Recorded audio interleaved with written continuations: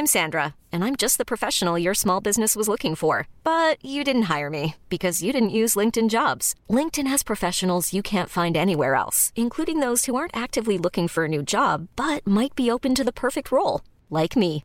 In a given month, over 70% of LinkedIn users don't visit other leading job sites. So if you're not looking on LinkedIn, you'll miss out on great candidates like Sandra. Start hiring professionals like a professional. Post your free job on linkedin.com/achieve today. Sinead, can I blow your mind? Go for it. Nick Robinson is in this show. He's Sean. He's the worst guy ever. He's not that bad. It's complicated, right? But he's pretty awful to our main character, Alex. Do you know what he's from, Sinead? I mean, no. He's Simon from Love, Simon. He's Simon from Love, Simon? He's Simon from Love, Simon. What do you mean he's Simon from Love, Simon? He's Simon from Love, Simon. Of all the people he could have been, that was not on my bingo list. What? What do you mean? What do you mean? Shocked. He was Simon. What do you Love, mean? Simon. Little Simon, what are you doing? Why are you being mean? Go back to high school. Yeah. Good movie, I think, from memory. That's actually blown my mind. Yeah, I've been blown since I read it. You didn't know about it. I waited until the pod to tell you, and bloody hell. He's Simon from Love, Simon. I know. How?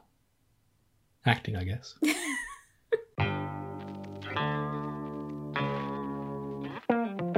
Hello there, this is I Only Like You and Movies. My name's Lonnie, her name's Sinead. How's it going, Sinead? Hey, I'm good, thank you. How are you?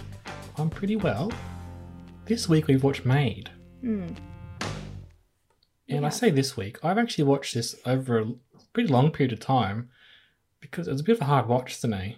I couldn't binge it like I could some shows. What about you? Yeah. Did I binge it? No, I think I binged it, so I can't relate at all. Okay. Sorry. That's interesting. I think I might have watched 2 in a row once, but rest of the time I pretty much just watched it one at a go because also, I'm doing other stuff. I'm working and doing podcasts and things like that. Guys, just get off I'm the a busy track. man. Okay. But it's not like, you might chuck on and watch 3 Brooklyn Nine-Nines in a row because they're shorter and don't have to concentrate very hard. Mm-hmm. But Maid I thought was a bit of a hard watch, but I'm going to say it's an A. Best show of the year for me, I think. See, this surprises me because you were like 1 episode in and you said to me, I don't know if I like this. Do I have to watch it? Does it get good? Did you like it? I don't think I said that. I don't know if I said that. You totally did. Oh my God. You totally did. And I was like, no, keep watching. I think it sort of finds itself. It's good. It's not like amazing, but it's good. And you're like, okay, I'll keep going. What other show would that have been if it wasn't Maid? Well, maybe I just said it was a hard watch and then... No, I did, definitely? I Okay. very clearly the conversation. All right, fair enough. Do you want to give us a bit of background on Maid, Sinead? Love to. So it's based on a true story. Alex is the main character and she's in an abusive relationship and she has a little girl and it's essentially her trying to leave this abusive relationship. And so to do that, she becomes a maid cleaning rich people's houses and sort of follows her struggle. She wants to be a writer. She wants to move to Missoula. Montana. One of all the places. ends. Yeah, very odd. Anyway. That's fine. No, it's a good course by the looks of it. Yeah. And it's essentially like the difficulty of escaping an abusive relationship and all the things that happen that, put a spanner in her plans, I guess. And how the system doesn't work. Doesn't support people. No. Or supports them in almost meaningless ways, or makes them go through so many hoops that you may as well just not go on Centrelink or the equivalent, right? Yep, definitely. Just how the system is maybe designed, you could argue. I thought it was terrific, and it was like a really grown-up show. And I think I've said this before, oftentimes we're watching a sitcom or watching the latest superhero movie, and they've all got their place in society. But it is nice sometimes just go back and watch something that's made for adults, dealing with difficult themes. And I'm not saying I liked that necessarily, but when it's dealt with such clarity and with such care, it is a quite interesting experience. And I think this is important to watch. Would you Yeah, agree I with that? agree Like, that. yeah, but still watchable. Not like it's, some shows it's like really difficult and hard, and you're like, oh, I'd feel depressed watching this. There's actually a surprising light touch alongside the darkness. We'll get into that, some of the technical flourishes in a moment, but I think, based on the content, it might put people off, and that's totally fine if it's not something, that you're into, content warnings and so on. But for me, someone who hasn't experienced this, directly in my life, but is quite, in tune and supportive of these situations, people in these situations, to say, I thought it was really well done. And maybe given it's based on that, on the memoir from Stephanie Land. And, let's give a shout out to the production company of Margot Robbie as well, and John Yes, Wells. yeah. John Wells is like a very famous TV person, ER, West Wing. And Margot Robbie, obviously, a force for Who good. is she? I've never heard of her before. Just really unclear about who she is. Well, you think about some of the things that we're getting these days because of Margot Robbie's production company, Yeah. Promising Young Woman and Maid as two great examples. You're like, okay, Gold Coast girl made good, hey? At the core of this show is Margaret, I think it's Qualley, who I only knew before this as the Dirty Feet girl from Once Upon a Time in Hollywood. Oh, that's who she is. Yes. Yes. And she was in Palo Alto apparently, and lots of other things in recent years. But this is what I guess her first massive role. And thinking back about this show, right? Like it's 10 episodes. They're all about an hour long. I think she's in every scene pretty much, isn't she? Yeah, pretty much. That'd be difficult as an actor. Like a lot of shows, they're always there's an A and a B and a C storyline. So you at least have a couple of days off, or you're not on. The show is independent on you the whole time, but she's pretty much there the whole time from what I can recall. Now, what do you think of Margaret Qualley, Sinead? She was great. I think she's a very charismatic actor. I don't know. She had quite a frantic energy to her, which I'm not like. It's a choice that she made. Those eyes sort of darting around a lot. Yeah. Yeah. But yeah, she was great, and I think the chemistry between her and the daughter was really great and worked really well. Great actress who played the little girl.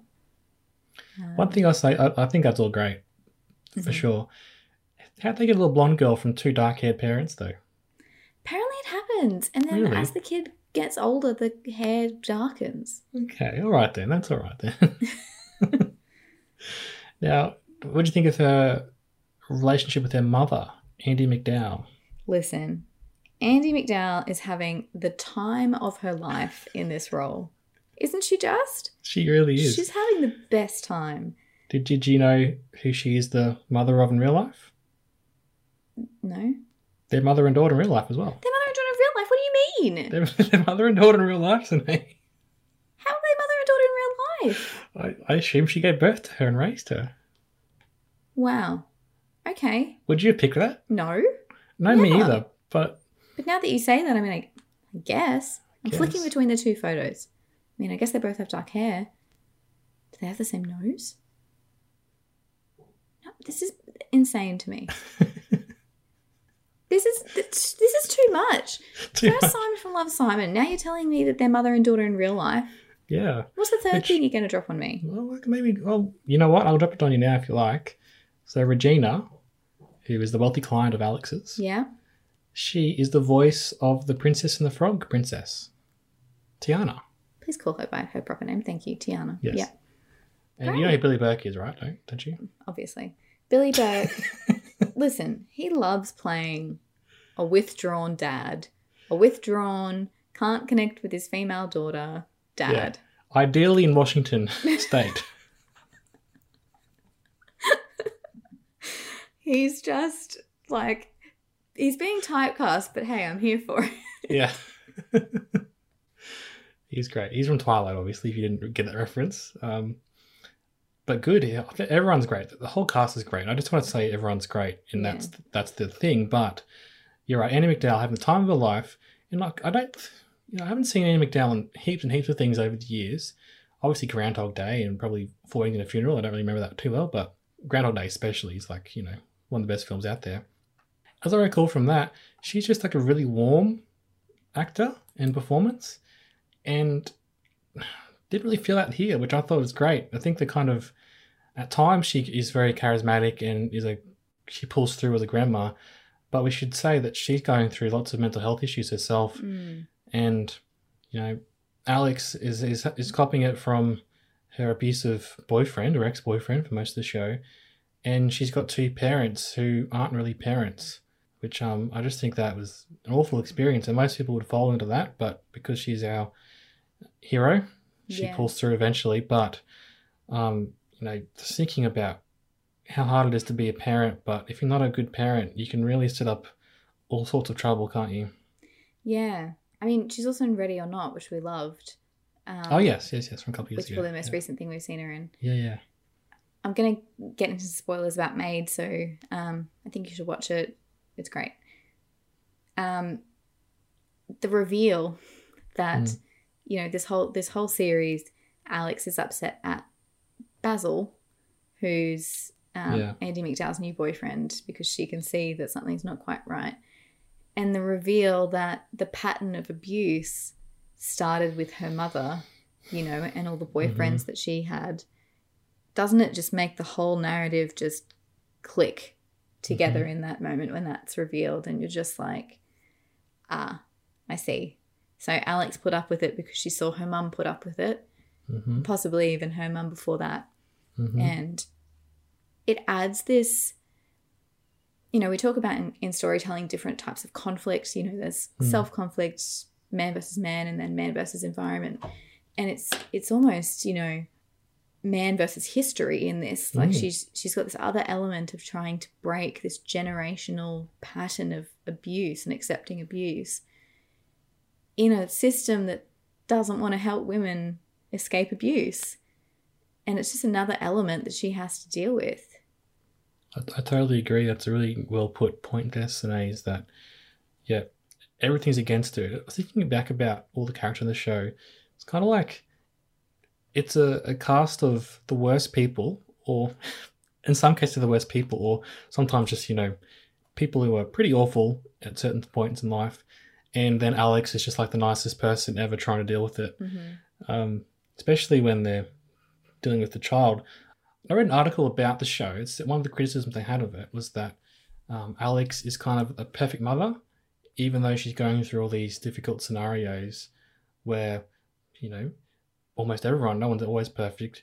Some of their anger and frustration would come out on their child, right? But in the show, she is kind of, no matter what she's going through, she's still always there for her daughter. She can always, make time and go on a walk or get her the right dinner and all those sort of things. And it's kind of like maybe that's setting up an unrealistic expectation of motherhood, is that you're always perfect all the time for your daughters. I don't know what to think about it. I think there is maybe some merit to that. At the same time, my kind of thinking was society and everyone else, grandparents, everyone else in the life is making her life difficult, but Alex puts everything aside for her daughter, which I kind of felt like that was okay. Well, what are your thoughts? That's the central relationship in the show, is the maternal relationship that she has with her daughter. I don't understand what the complaint is from people who are saying she's a perfect mother. Like, that's the point. It's the point that she cares for her child so much and would do anything for her, yet she can't leave an abusive relationship, Isn't that the whole thing? Yeah, I'll leave the article. People can read themselves to have a think about it. But yeah, the idea I was kind of getting at before is that everyone else is imperfect in this show, but Alex is kind of perfect in some ways, especially being a mother. Is that maybe setting her up as like the perfect main character? I don't know. But you're totally right. She has trouble. She makes mistakes with other things though, and like things don't go right for her. Like, and she does some not great things, She goes and uses the house of the person she's cleaning in to try and have a one-night stand. Like, she's definitely a flawed character. But I think it's the whole point that she loves her daughter and that they get along together. Yeah. No, maybe this was the article, maybe just trying to find one chink in the armor when the show is really good otherwise. But I don't know if that's true. It's funny you say that, is that she has trouble leaving, because that is a really awful situation, because she doesn't have the money to, for starters, doesn't have anywhere safe to go. And there are certain points where there's like almost like offers are made, and you're like, well, just go with the guy. Like, Oh my God, are we talking about Nate? yes. Oh my God, I'm here for Nate. Okay. Hello, Oh. welcome to the actual part of the podcast. Be with Nate. Nate would love you. He would care for you. No one's going to get that reference. Do I explain it or do I just leave it hanging? I don't know. He would love her so much. He has a beautiful house. He has a son. He loves Alex and cares for her. He's calling her up on the phone being like, are you okay? Can I do anything? He gives her a car. I don't understand the issue. I think that the strings are attached, Sine. But there aren't strings attached because Nate's not like that. Nate's different. Nate would love her. And I don't know why she doesn't love him.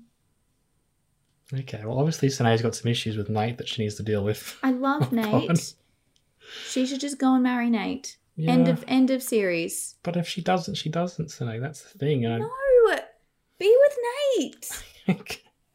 I thought that was really interesting, though, because that is the thought you have, right? It's just like, Would literally You- solve you- all of her problems. you've got a knight in shining armor here, but I'm totally with her as well. It's like, if he's only doing these nice things because he likes me, is the expectation that I've got to like him back and we've got to have a relationship, which I'm not really sure I want to have. Like, I thought that was a really interesting conflict. Yeah, it is interesting conflict. But you just like go with him. Literally would solve every single problem that she has. Well, there was that, and there's also just like, well, just go back and live with your dad. Like, he seems a bit weird, but at least he's got a roof over your head. Yeah, until And she then- realizes, which is like Yes. a total twist that I did not pick. Did you pick that? No, well, I thought that there's got to be more going on here, but I didn't know what the twist would be. No, so we talk about that. Let's do it. Well, really interesting episode where she is cleaning out a house of a child who's like, was he on the run still, or was he in prison by that point? Is this the serial killer? Yeah, or the He was never caught, I think. serial robber. Isn't he the bear? He was never caught. That's why she thought he was Barefoot in Billy. the woods. Yeah, that's right. Yeah. So she's cleaning out this old house in the woods. It's kind of a bit of a creepy area, and she's doing all the work because her colleague is not really into working much. And so she finds a crawl space, and she's obviously finding there's lots of evidence in the house that Barefoot Billy, who's this sort of local criminal or local bandit, I suppose you might say, he was abused as a child, at least emotionally and physically. And she starts to empathize for that because she's a very empathetic person. And then she gets stuck up in an attic, and she starts to have some sort of repressed memories, and she can't quite place them.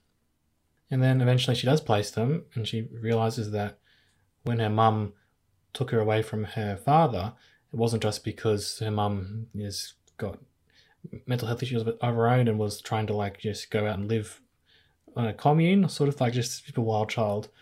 Actually, she was fleeing from her own domestic violence situation, and that her dad had been physically abusive to the mum. And that was really shocking to me, really sad. Yeah, I didn't pick it because the whole series, it's Andy McDowell's character is the one that's causing Alex grief, and the worst thing that the dad does is have a new family and doesn't have time for Alex from his old family. You know, And he's also a born again Christian, which I think is kind of is quite doesn't align with her beliefs, and is not something. Well, it's a new thing to deal with, isn't it? Yes. So at that point onwards, and what do you think though? She never really wanted to address it with her dad until the very end. What do you think was going on there? I think she was just. I think so many things were going on that she had to like prioritize what she was going to have a crisis about. Sure, Do you know what I mean? Sure. Yeah, absolutely. But yeah, that scene on the sort of dock where she's like, I need you to help me do this. Like, you've been a shit dad to me. You've let me down so much, and there's one thing you could do to help me, and he can't do it because he's, bastard. What do you think about that? And something. So, two things I want to say. Mm-hmm. First of all, it was a great point you made. Is like the first few episodes were kind of just getting frustrated by Andy McDowell, just being so flaky and just being more obsessed with herself than her child who was trying to leave an abusive relationship and not wanting to help her at all, right? And just you just want to shake her and like, just be a good mum for once in your life, lady. No, yeah. But then it kind of does get turned on its head where you realise that, yeah, she's got mental health issues and also other personal demons she's battling, and a lot of them are probably come from her earlier abusive relationship with Alex's dad, and it kind of seems like a rolling aspect of her life is that she ends up with the wrong men. Yeah. And on that sense, I think she gets preyed upon too by these creeps, right? Like that's the sure. Basil is clearly using her for her money and house, etc., etc. Yeah. So really, it does put that all in different context. You're like, Alex is the mum here, isn't she? She has been for almost her whole life, and it's hard enough to be that when you haven't got your own daughter, but she does, and also hard enough to do that when you haven't got everything else going on in your life. So that was really interesting to me. Everyone's got hidden depths, haven't they? Even people who don't seem like they have it. Yeah. You just mentioned Basil. I just want to say something quickly about him. So the whole point is that he's got an Australian accent. And the first few episodes, it's the most on the nose, like ochre thing. He's literally talking about throwing shrimp on the Barbie. Yeah. Which is not a phrase that Australians say at all. And I was like, oh, this is awful. Who have they cast? Like, who's written this? This is terrible. And of course, it turned out it was a fake accent. So, yeah, well done there. Hats off to you. I apologise for thinking that was a transgression or something that was overlooked. Basil, she calls him as well. Ugh, Basil. Doesn't she also call him another herb or something? I think Alex calls him cilantro, doesn't she, just to have a go at him? It's pretty great. That's pretty good. What I was going to get at, though, is that a lot of the characters in the show are lying to themselves, which is always interesting in a show, isn't it, with the characters, like we know more than they do about themselves. And so, irony. Yeah, exactly. So, for example, Annie McDowell, Paula, she doesn't want to paint herself as a victim at any point. No. Even when clearly she's been going through stuff in her life where if she just accepted help or asked for help, things would get so much better in her life. That'd improve immensely. But that's pride. She doesn't want to be the victim. She wants to be the one who left and the one who is on top at all times, when clearly she isn't. At the same time, Alex's dad, Billy Burke, Hank, he, for some reason, can't remember being abusive. Interesting. Isn't that interesting? Even though I would suggest, really the reason why he found God was that he needed to turn his life around because of what he was doing to his wife. Like, isn't that pretty clear why that happened? Yeah, there's an interesting dynamic in the show where he bonds with Alex's partner. We'll get to, don't worry. We'll get to him. Which is quite, I felt annoyed by that. Like the sort of... He's got more sympathy for the abuser than his own daughter. And he goes, he's having a hard time at the moment with this rehab, and what you're doing is really upsetting him and causing him to drink more. And if that's not emotional coercion, I don't know what is. Like, it's victim blaming. Oh, isn't it awful? It's your behaviour that's causing this other person to act badly. It's not anything to do with them. I'm Sandra, and I'm just the professional your small business was looking for. But you didn't hire me because you didn't use LinkedIn Jobs. LinkedIn has professionals you can't find anywhere else, including those who aren't actively looking for a new job, but might be open to the perfect role, like me. In a given month, over 70% of LinkedIn users don't visit other leading job sites. So if you're not looking on LinkedIn, you'll miss out on great candidates like Sandra. Start hiring professionals like a professional. Post your free job on linkedin.com/achieve today. Hey, Dave. Yeah, Randy. Since we founded Bombas, we've always said our socks, underwear, and T-shirts are super soft. Any new ideas? Maybe sublimely soft. Or disgustingly cozy. Wait, what? I got it. Bombas. Absurdly comfortable essentials for yourself and for those facing homelessness. Because one purchased equals one donated. Wow, did we just write an ad? Yes. Bombas. Big comfort for everyone. Go to bombas.com/ACAST and use code ACAST for 20% off your first purchase. Yep. Ugh, it's just horrible. Yeah, so he's lying to himself. He doesn't want to think of himself as an abuser, because that would be a horrible thing. And obviously he's trying to work on that in his life. Maybe he's a better person. Maybe he's turned his life around. But if he just said it to Elle, I think that's all she wanted to hear, really, was him to say sorry and to admit to it. But He wouldn't, and that was the most heartbreaking scene for me. I mean, a lot of heartbreaking scenes every episode, but that was a very heartbreaking scene. Now, I want to talk about Sean today. Mm-hmm. So, obviously, you can never excuse domestic violence or anything like that, right? I'm not going to start doing that. What I would say is that this show does go into depth trying to reveal the hidden depths of somebody who is in that scenario. And I don't think the show ever tries to excuse him, which I think is a great strength of the show. But it does go in some way to explain or lay out the scenario for this to happen. What are your thoughts on that? Do you think maybe... I think what you're saying is that it's more of a nuanced portrayal of abuse. Yes. It's not a very cut and dry, he beats me every night when he gets home from work. It's done by a complicated person with complicated history. Mm-hmm. He was a victim himself as a child. He was a victim as a child himself, which doesn't excuse people from, never criminal behaviour and stuff. Yes, you can rise above it. You'd hope you can get help and not do that. I don't know. I think it was more interesting and engaging, and obviously true to life. He almost, there's a point where she goes back to him for a bit, and for a moment you're like, oh, maybe he is better. Maybe he has done X, Y, Z. Maybe it's we're all good here. And no, well, I was really taken aback. I think it's episode 1 or 2. I think it might be 2 actually. The first time she's in court, right? And they lay out kind of the opposite view of what she's done. And I was like, oh my God, that looks really bad in the eyes of the court, because what happened is they had an argument, and this is what the court kind of looks at, the facts, right? Mm-hmm. They had an argument, and then in the middle of the night, she left with no money, with the child, with no plan, didn't tell him what was going on. She's never gone to the police before then with information or victim report or anything like that. So it's out of the blue in the eyes of the court. And she's got no job or no real way to look after the child, as opposed to him. He's got a job. He works hard. All she's done all she's really done is, been a woman who's got, gone overboard over nothing, is what the court would think and look at.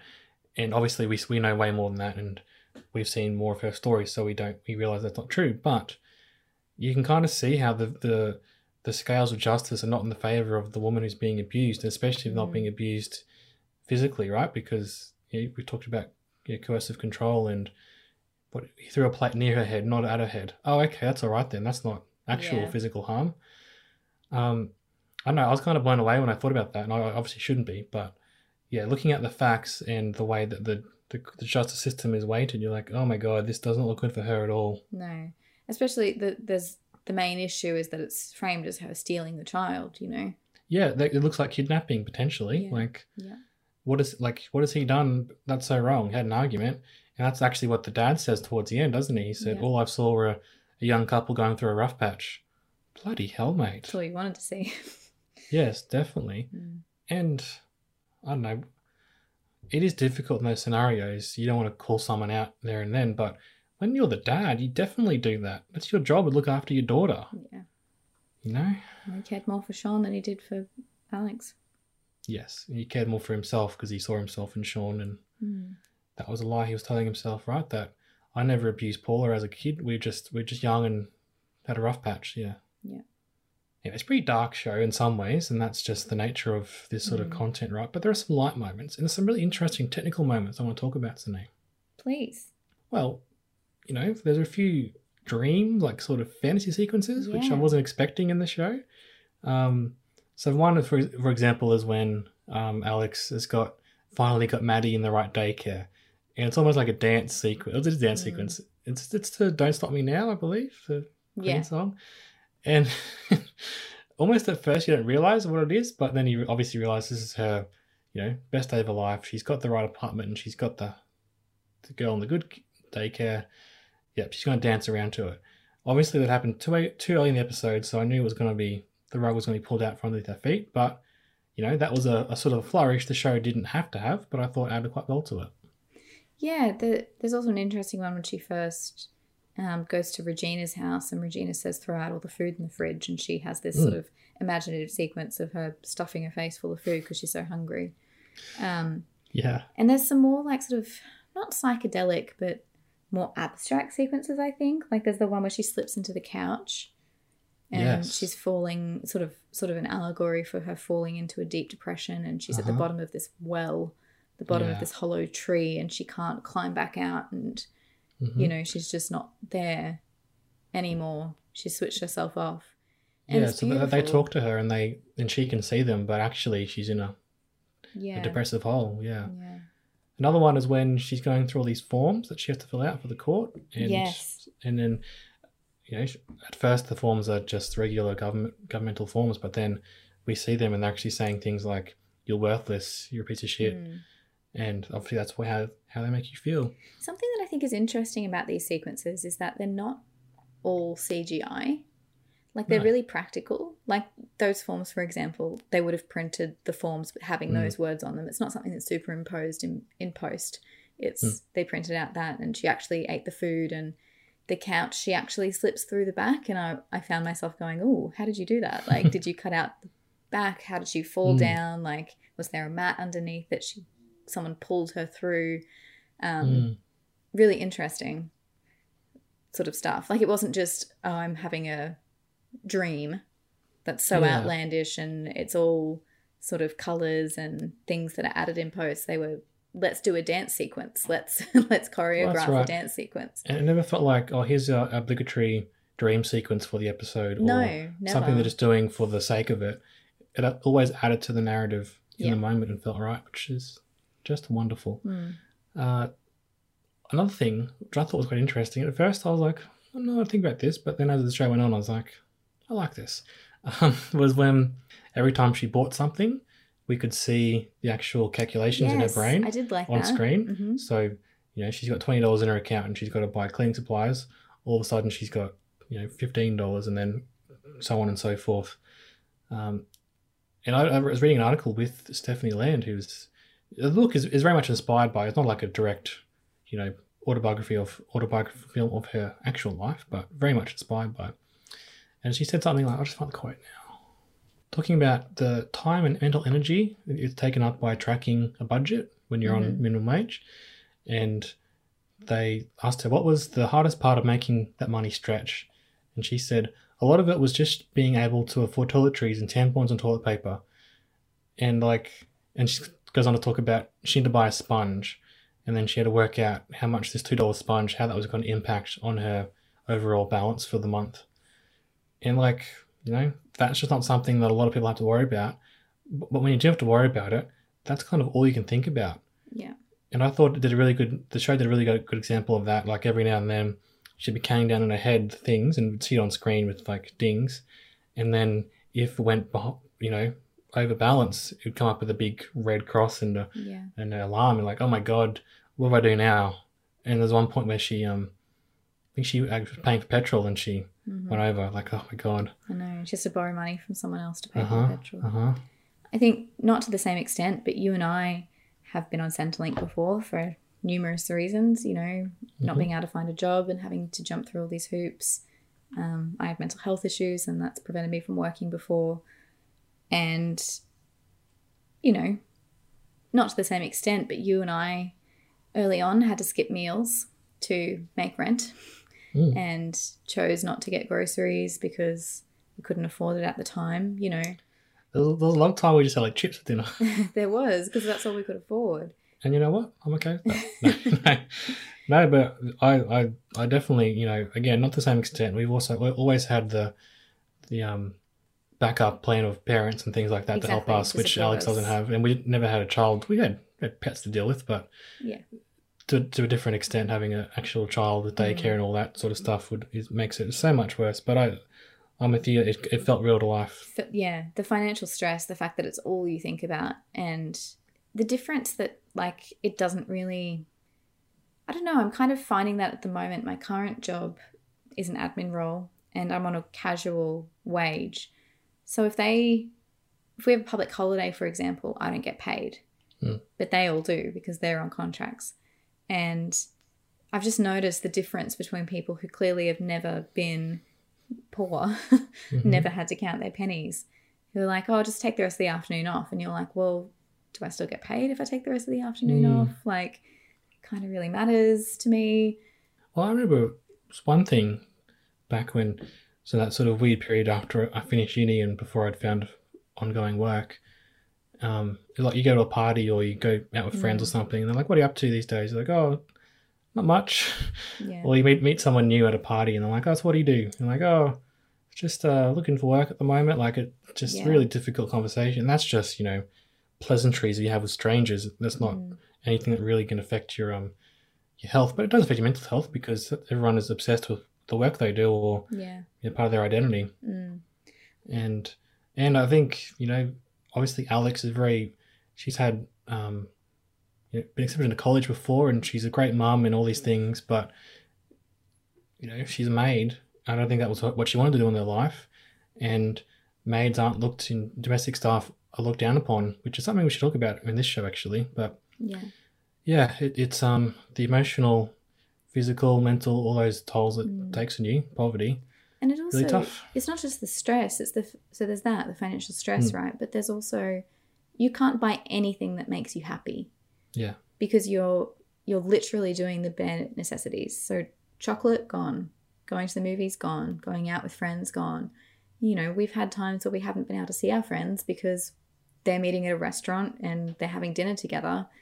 You know, I remember being asked to be a bridesmaid for one of my friends, and I'm like, well, I can't afford to pay to get my makeup done. Can I do it myself, you know? And that wasn't an option because of other things. But like, it's something that people don't think about, that it's like, oh, you can pay for that $50, you know, pair of shoes to be my bridesmaid. And it's like, well, I can't actually. I can't pay for that. Exactly. Yeah. Anyway. I know, and we've had kind of a very brief, not very brief, but comparatively, we weren't in that space for very long, unlike some people. And I still get, I don't go back there, put it that way. No. And no one should. And I think that's something that Stephanie Lander talks about in this article I read. Like, one simple way to make life better for everybody would be to have universal childcare. Yep. Let alone universal basic income, which, I don't know, you're a bit exporter of, so no? I am. Yeah, you wrote a whole thing about it. 4-day work week. 4-day work week, exactly. All these things can make life easier, but life easier for people who don't matter. Yeah. Yeah. The poor people have to suffer because they're obviously poor because they've done something wrong. So it's their fault. Yep. Bloody hell. Yeah, I know. Now, should we talk about her being an actual maid? She's a good maid, isn't she? She's a great maid. She gets these horrible houses where like people have died in the house, or like squatters have been living there, so there's no hygiene or anything. She does a great job in an environment where everyone around her is just not helping, you know. Yeah, and even compared to other maids, she actually puts an effort. At least ones we see anyway. They think like they're just doing it for a job, right? And doesn't get any sort of support from a workplace for doing a good job. She still gets paid $9 an hour, or whatever it is. Yolanda was a fun character, I should say. But she was, yeah. She was pretty awful at the same time. Because like she knows there'll be someone else. If Alex can't do it, someone else will turn up. Like exploitative sort of workplace. But it's such as this show isn't the only example, not the best example necessarily, but it's just a great example of showing that. I'm going to finish the sentence eventually. Okay. Hard work doesn't equal money, does it? Oh, God, no. The people who work the hardest aren't the people who get paid the most. No. Never. And it's never linked. And even if you're a billionaire or you're making really good money on a 6-figure job, you shouldn't think you're doing it because you work so hard. Like, you might work hard, right? But it's not a direct correlation. It's so much to do with your life experience, your parents, your grandparents, where you are in life, where you were born, what opportunities you've been offered and taken. Like, it's not just how hard you work. Because if that was true, then all the maids in the world should be getting paid billions of dollars, and shouldn't. You know, I sit in a computer all day. Like, do I deserve all the money I get? Not necessarily, right? But we live in a meritocracy, Lonnie. Oh, I forgot about that. Yeah, that's right. We just live in one. Yeah, where men just happen to always be better than women. Like, yeah, cool. Yeah, the worst part is in Australia, our Prime Minister believes in that. I know. The prosperity doctrine, whatever it is. Yeah. The more money you get, the more God loves you. Yeah. Don't know about that. Can we talk about one of my favourite episodes of the show? Yes. It's where she's at Regina's and Regina's going away for the night and she plays pretend and pretends that it's her house and puts Regina's clothes on and has a bath and goes into the spa and like has this most amazing time and tries to meet with this guy, the guy who seems so lovely and they have such a connection, you know, and she's trying to like get back out there and date people and I don't know, there was just something really sweet and lovely about that episode. And it's the same episode where Regina comes home, obviously. The whole time she's doing that, I'm like, what are you doing? You don't have access to the cameras. You don't know whether she's going to come. Parasite, You're sort of. such an idiot. And of course, Regina comes home and then they have this beautiful scene between them when Regina, you know, is sort of confiding into Alex about her failing relationship and it's two women sort of connecting on this level that they haven't been able to connect on before. Well, also they shouldn't. You know, society would never bring them together apart from this transactional relationship. Exactly. But actually, they do connect, don't they? I'm not sure of the validity in, she had a friend who was a lawyer who just pro bono took on Alex's case. I'm not sure whether that's exactly how it happened. It feels very Hollywood and very convenient. But yeah, I don't know. And the fact that Regina desperately wants a child and doesn't have that sort of maternal instinct, and maybe that's coming back to Alex being the perfect mum, is that she just knows what to do with babies. But there are people like that though who just know what to do with babies and who are very maternal in nature. And well, that was another one. I forgot about this, where the opportunity sort of exists for Alex to go be a live-in nanny, but Regina doesn't want to hire her. Yeah, and like doesn't have to, I guess, but you're No, I like guess in the not. context of the show, you're just like, just do it, Regina. She'll be great. Yeah. Yeah. No, that was a great episode. And great callback when she still has the cashmere sweater in the last episode It's beautiful, isn't it? and tries to give it back. Yeah. And then she figures out was it $14,000 or something, $1,400? Yeah. She keeps it. That's like very much what you would do, Sine. It is. 100%. I just want to, just a quick side note, we'll get back to the show in a second, right? But I was looking up Anika Noni Rose, who plays Regina, and as I said, she was Tiana in Princess and the Frog, right? There's this really funny line on Wikipedia about it. I just want to read it out to you today. It's about her being the voice of the first black princess, right, for Disney. The film being released in 2009, the same year that Barack Obama and Michelle Obama entered the White House, was completely coincidental, according to the creators. Which suggests to me is that someone thought that Disney had made Barack Obama and Michelle Obama the president and first lady that year. Like, what's that got to do with it being coincidental? Oh, I read that as they waited to release their film until there was a black president or something. I guess that's another reading What of are they it. even talking about? I don't know. So Disney have made this film, right? They've got it there, ready to go, and they're like, "Oh, just not yet, guys. We could make a lot of money out of this, but just we'll hold on." No, I prefer the idea that Disney are in charge of who becomes president, and they Well, I mean, they own everything now, so maybe it's only a matter of maybe time. they do. The next sentence is, but several commentators noted how the coincidence reinforced the positive portrayal of African Americans. Like, Okay. okay, I guess it just happens. You might put those two together. Like, you know, things.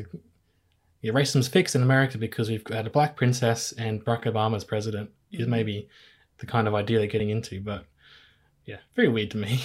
Anyway, she was great in the show and made.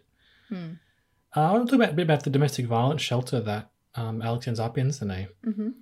I have to assume all that stuff is you know, the way it's portrayed is accurate. I would imagine so. Really tough, hey? Really tough they even have to exist in the first place, these sort of shelters. Like, kind of an indictment on society that they have to exist. We have to have a place where women can escape and be safe from, you know, intimate partners. Yeah, there's all those stats about, women are most likely to be killed by someone that they know and, their partner. And Yeah, Australia, we've what had is some awful it? ones here in Australia. Woman dies every... Once a week, I think.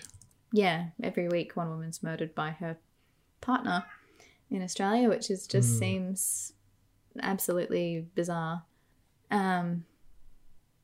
But Denise, who is the backbone of this entire show, everything falls on Denise's shoulders. She is an angel incarnate. She is the best person to ever exist. I love her so much. Wasn't she brilliant? She was really brilliant. And just that really interesting mix of tenderness and care when it was needed, but also, wasn't afraid to tell Alex what's what when she needed to hear it as well. I thought she was terrific, and it made me really appreciative of all the people in real life who do this and work in these spaces. Because as Alex is an example of, just because you're down and out at the moment, you just need a bit of help and you can get back out there and you can get back on track with life. If people like Denise weren't around, that wouldn't be the case. You'd be down and out forever. People need help. That's all they need. They do. We should help them. Society could do this. Yep. As COVID showed last year, we could give everyone more money and help. We could make accommodations for people that can't work on site, that they've been demanding for years, disabled people, and turns out they can make it happen when it's most of the workforce, can't they? Yep. Anyway, we'll get off our high horse. We'll just get off our high horse. Well, I just would really recommend everyone watch Made. I think it's terrific and covers some tough scenarios, but does it in a pretty even-handed way, I think, and a nuanced way. And I was talking to someone recently, and they said that they'd be keen to look into the other side of domestic violence. I'm like, what do you mean other side? For starters, excuse me, victim blaming, kind of, right? That's the impression I get. And they're like, oh, sometimes, there's more to it or something. I'm like, what do you mean there's more to it? What the fuck are you talking about? Who is this person? We'll talk about it. But the other thing I was thinking more about, is like, that's all we do in life, in society, is hear the other side of it, All we do about is, like, when a husband kills his wife and kids, we're like, oh, he had a really tough life, and here's a picture of him water skiing or something, Esteemed he was a real person. Firefighter murders, wife and kids, Yeah, I think, and then when people do go public with domestic violence allegations, no one believes them. So I feel like society is very much geared towards the other side of things, and maybe there's a little tiny bit of women getting back, more exposure being given to women's actual plights, like this show. But I feel like it's going against thousands and thousands of years of society and of man's world. So it's probably just anxiety about that happening. But yeah, I was a bit shocked, and I think everyone should watch Made. Just so you can sort of have a look at that. I'd be keen to read more of her work as well, Stephanie Land. I think it'd be interesting to read. She's commissioned to write a new book next year called Class, cool. which is cool. Very exciting. Yeah. I'll definitely keep an eye out for it. And read it. Oh, one more thing I'd say is that I think I want to go to Washington. It's pretty cool, doesn't it? It's probably my favourite place in America, to be honest. Oh, did you go there? Yeah. Did you go to Forks? I didn't go to Forks. Okay, next time. Yeah, it's beautiful. It's really beautiful. Beautiful greenery and the ferry and the water and the rain, which we both love. Yeah, good stuff. What are you rating this? I'm going to give it 5 stars today. Really? Yep. Someone who didn't enjoy the first episode.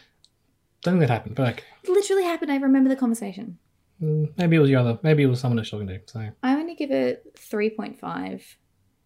I really liked it. I think it's worth watching. 3.5? Excuse me. There was just something about it that didn't grab me, and I feel really bad saying that because, it's a story about domestic violence, and obviously it's important and everything, but it just didn't quite get me. I felt kept at a distance from it the whole time, and there was something about it that didn't quite work for me, but I can't put my finger on. But overall, I think it was really great. So interesting. Is it because you didn't see Her Dirty Feet this time? Maybe it's because I was worried about the dog the whole time. Oh, yeah. You know, that's a huge part of it. Yeah.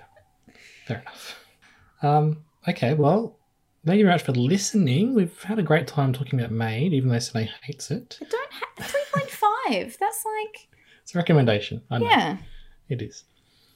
Yeah, I was really into it. I thought it was one of the best shows of the year. But we'll see. We'll put a wrap up soon. We'll go back at other shows of the year and see what's there. Emily in Paris coming up obviously soon, so that might just pip Maid at the post. Oh my god, I can't. I've mentioned for a while. How do I respond to that? Like, you're doing it to get a rise out of me. So maybe I just don't respond. Maybe you should mention it first. But then I play into your game, into your twisted, manipulative mind games. Yeah, sorry. We'll be back soon. I think we're talking about Eternals for it coming up, and maybe something else very soon. That is the concept that's a good of hint, podcast. isn't it? Yep. Yeah. There will be more episodes. Yes. All right. Thanks for listening. We'll see you next time. Goodbye. Bye.